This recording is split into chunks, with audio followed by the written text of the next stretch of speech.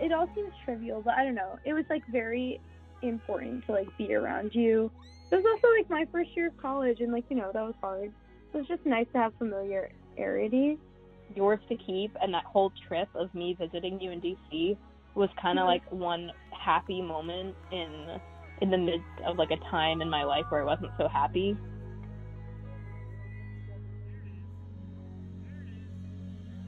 How to Fly being the last song they played was just, like, fucking mind-blowing. Hi, I'm Sahana Rao from Strike a Chord, a podcast about the power of music in real life. In today's episode, we'll talk about the song Yours to Keep by Sticky Fingers and the pivotal moment that I experienced with it. Let me start by giving you a little bit of background about myself to set the scene.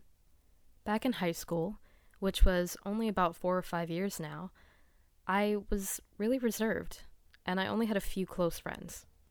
I never drank, I never dated, I never did anything really crazy. I never really stepped out of my comfort zone too much. I was still pretty naive and innocent. But the thing was, I was really happy like that. I was so content with just my 2 best friends.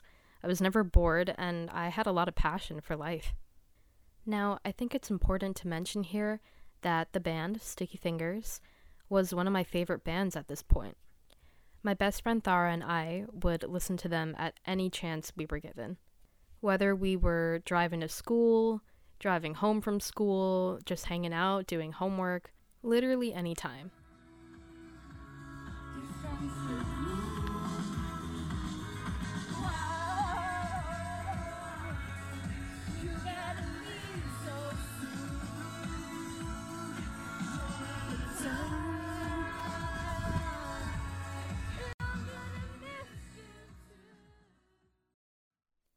The first time I heard Sticky Fingers, my mind was blown. In high school, I was in choir and band, and in the summer of 2016, the music department went on a trip to Europe.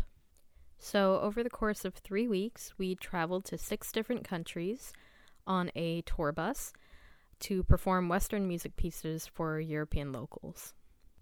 We traveled to France, Germany, Italy, Switzerland, Austria, Croatia. It was absolutely amazing. One day on the bus, I was listening to music, sharing a pair of earbuds with my friend Darcy. Then she changed the song, and that's when my life changed. That's when the song These Girls by Sticky Fingers started playing.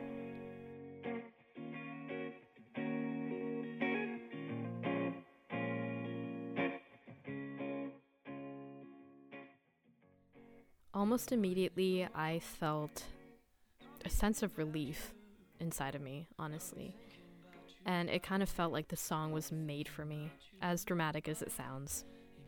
Darcy told me that she thought I would like this band, and she could not have been more on the dot.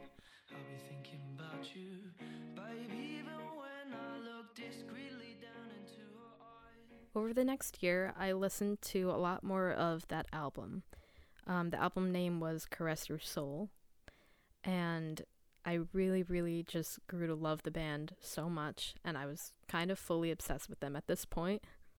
Because, like, all of, like, Caress Your Soul, I feel like that was high school, you know, that was, like, our senior year. That entire album was just, like, on repeat. However, towards the end of high school, I started listening to different types of music because Sticky Fingers had not released any new music since that album, and I kind of forgot about them for a while. Now, fast forward to fall of 2018. I had just started attending Dutchess Community College. While going to Dutchess, I lived on campus for a year and a half. That was a big mistake. In my time living on campus, I met a boy who also lived in the dorms there. He was like no one I had ever met before. He was super weird, but not in a bad way. Or so I thought at first. I grew to fall in love with him and his uniqueness pretty soon after meeting each other, we got into a relationship. And after about 3 months of dating, I noticed that he started to become really controlling and really possessive. He was implementing unhealthy practices in our relationship, which caused me to react the same way and display toxic behavior. And that was never what I wanted for myself or for us. I stopped standing up for myself. I stopped hanging out with my friends.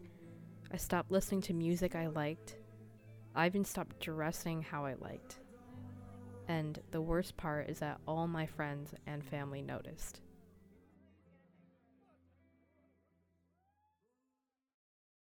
In March of 2019, my best friend Thara, who I mentioned earlier, invited me to visit her at school in DC for spring break.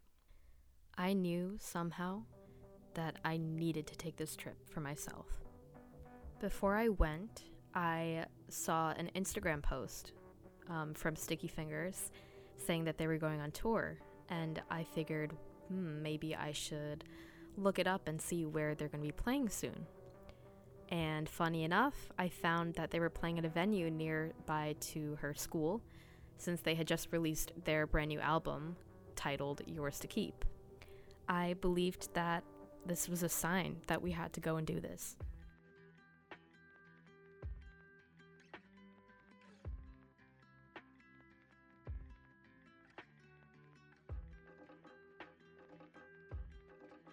When we got to the venue, we could tell that this night was going to be amazing.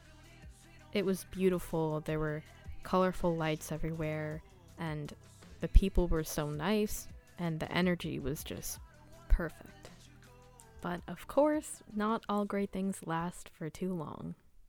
One specific thing I remember about that night, unfortunately, was that when we were waiting in the crowd before the concert started, I got a call from the person. Yeah, I didn't want to be the one to bring it up. I got a phone call from none other than the boy. He was furious. And you want to know why he was furious? He was upset at the fact that my friend and I, who were two girls, went to a concert by ourselves. And he thought that because I was a female, I couldn't take care of myself and I would get into some sort of trouble. The rage that I felt inside of me while he was talking was just insane. I was so tired of him treating me like I was his child. I just hung up in the middle of the conversation. I may sound like a horrible person right now, but that was my night with my best friend, who wasn't judging me and who I was being very responsible with. And I was not gonna let him ruin it for me. After about 30 very anxious minutes, the band finally came out and started to play their album. I knew most of the songs, but not all of them, since the album was still so fresh at that time. When Yours to Keep came on, my soul left my body.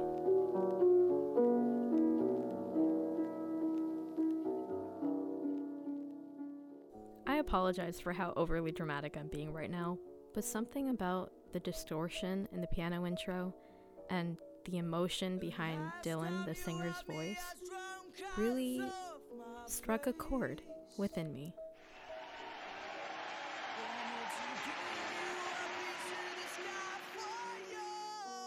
One of the lyrics from the song says, "I don't ever want to be yours to keep." And it made me realize that I felt like he owned me, and I didn't want that anymore. Although ultimately it took a few months for me to finally free myself of that pain, this was the turning point.